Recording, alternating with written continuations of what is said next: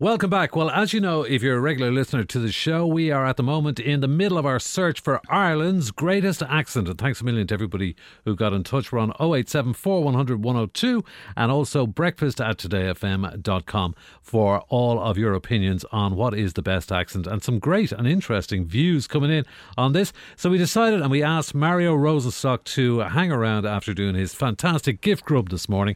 Mario, of course, is an actor, comedian, writer and an award-winning podcast host as well. Thanks, the Mario Rosenstock podcast. So Mario, you're a Waterford man, so we'll do a kind of a whistle-stop tour. Let's go around the island of Ireland and see what we got. You're from Waterford originally, and Waterford wasn't featured that much until you started doing Mossy Hennebury, who was supposed to have won the lotto, and he came on. But he was a real person, wasn't he, Mossy? Yeah, well, he was a kind of a mixed up match between several different people. A fella called Hennebury and another fella called Mossy. Right. And I joined them both together and called them Mossy Hennebury. So yeah, when I started doing Gift, I was one of the first people that was doing a Waterford accent on national radio, and that's the reason is there weren't many Waterford people. Necessarily. It was Carrie Crowley, but she didn't have a Waterford accent. No. And I started doing this Waterford accent. You know what I'm talking about, boy? Yeah. Because I was used to hearing this when I was growing up, you know. Right. And it's very, very distinctive, Ian. Right, yeah. You know, I'm not doing any character now. I'm literally doing That is a Waterford, Waterford accent. You know, do you want your go, boy? I lay you out, boy. Yeah. And so it's a very distinctive accent. It's very guttural. And I kind of was thinking about it the other day, knowing that we were going to talk about this, and I went, where did these accents come from anyway? So I was thinking about Waterford, and I was speaking to somebody down in Waterford at the weekend, and we were talking about a name like de Butler, like Butler, which is a real Waterford name, and it's a real Norman name. Yeah. And if you pronounce the name properly, and you're from Waterford, you go de Butler. De Butler. De Butler. Yeah. And you're there, de Butler, boy. De Butler. And you say, Lear. I'm rolling my R's like a Frenchman. So that there is a French influence, you're saying. So in other words, in the Waterford accent, the kind of rolling R's, the Butler, boy. Lear. It's a French thing. Yeah. And then I suppose, you know, you'd go, you know, along the borders of Mooncoin and all this sort of stuff in Ferrybank. You know, you'd flatten it out a bit. Right. You'd flatten it out slightly. And, so still a French influence there now. I don't think so. I think the French weren't interested in Kilkenny. and then there was, you know, but obviously Waterford would have a lot in common with, you know, Clonmel and Carrick-on-Suir and Tipperary. Yeah. And I say, that's right, boy. But then it's saying, you might hear Pat Short going, that's right. That's right. And so he's more over towards Limerick, isn't he? Well, he's Tipperary, but it's Limerick. So then he's going from Tipperary into Limerick. So he's softening up. And you'd hear Sean Kelly going, Carrick-on-Suir. Yeah. Carrick-on-Suir. And maybe in Waterford they would say Carrick-on-Suir. Yeah. But he'd go Carrick-on-Suir. So there'd be a slight, you know, hardening of the voice there. So you got Kilkenny and Tipperary and Waterford. A little bit, there. I mean. And of course, one of the most interesting voices, and it's kind of people say it's a singy kind of a voice, and you went to school in Cork. Yeah. So Cork is a great accent, but there are different Cork accents. I mean, again, that's right. Again, I'm not. That's right. Again, I'm not an expert, Ian. But I mean, I've obviously went to school in Cork, and I grew up in my secondary school in Cork, and I obviously was exposed to the Cork accent, and I remember mimicking it the moment I went to Cork. You cannot but. It's a pleasure. Yeah. So you're singing after day two. Yeah.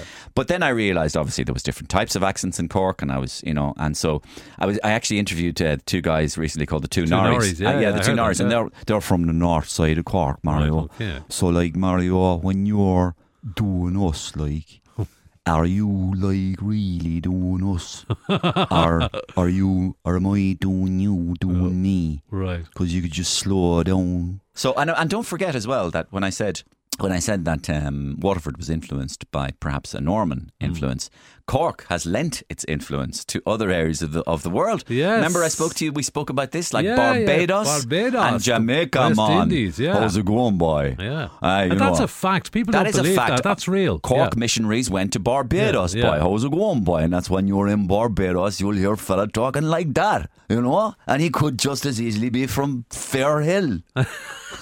He could easily be a kind of a black John Spillane. Right. You know, I'm brilliant, boy. I'm brilliant. I'm a black John Spillane. Oh, the mad woman from Barbados. Very good. You know, so Cork is lending its accents there to Cork, another part of the and world. Cork, as always, is very complex. Yeah. We've also got Dublin, of course. So, like Dublin accents, there are so many of them. Dublin is a myriad, obviously. I mean, obviously there's a Ross O'Carroll cliche, and I even do a character on Gift, and there's a kind of Caleb guy, and he's kind of like, he's a bit like that. He's Southside. He's very into rugby, and he's into Southside. But where does the accent coming from? Right. And I suppose that classically we would say that he's been influenced by West Brit. Right. So kind of he's west of Britain. Yeah. So, see the way I said it's kind of British. Yeah. So then the north side. The north side, I was hoping you'd go across there. You're heading into town. Yeah.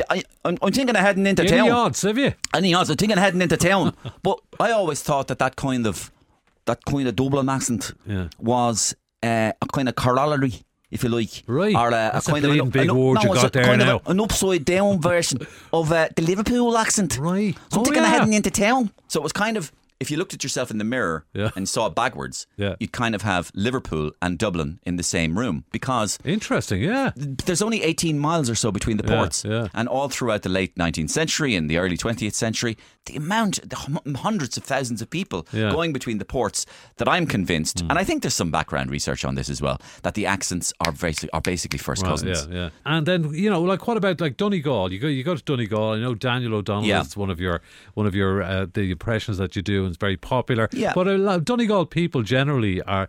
We're getting a lot of votes for them. It's a welcoming kind of warm sort of. Well, you and I have been to voice, Donegal together many times. Yeah. And one thing we've agreed on is it's a different planet. Yeah.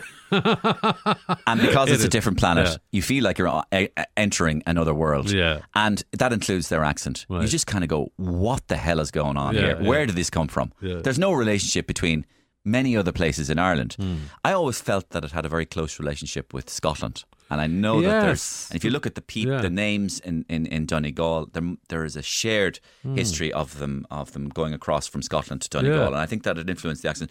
But no, I love that our Scottish accent or the Donegal accent, and I'm almost doing. Oh, Magella, he's doing me again. Exactly. Even even if I tried to do the Donegal accent without doing Daniel, I'd still be doing Daniel slightly.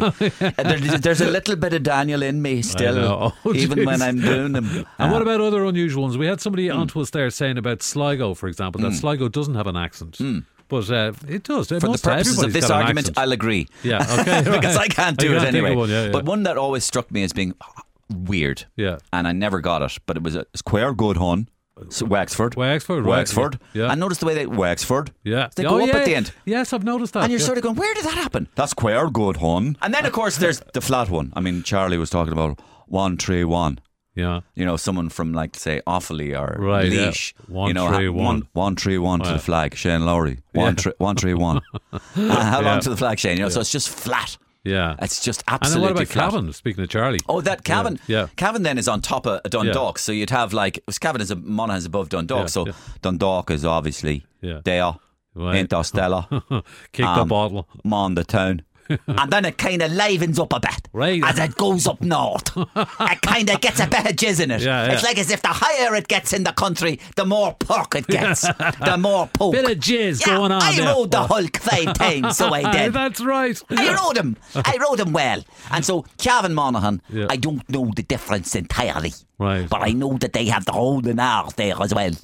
And Michael Harding and all them fellas. Oh, right, yeah. So I don't quite know the difference between the Cavan and Monaghan, because really I have not enough time in my life. Okay, right. But I do know. have other things to do. But to do Heather Humphreys, she's from the Cavan Monaghan constituency, and so I just lump her in with the same humpy hooers. So do you have a favourite accent? I would probably say Cork. Cork, yeah. I would probably say Cork because of the musicality. From all the characters I do as well, like Ronan O'Gara to Rog to that John Spillane thing I was doing. I love that. Like a black John Spillane. That would be class now, brilliant. But I also do John Creedon, and he would be a Cork man as well. Did you know? Has he been RTEized?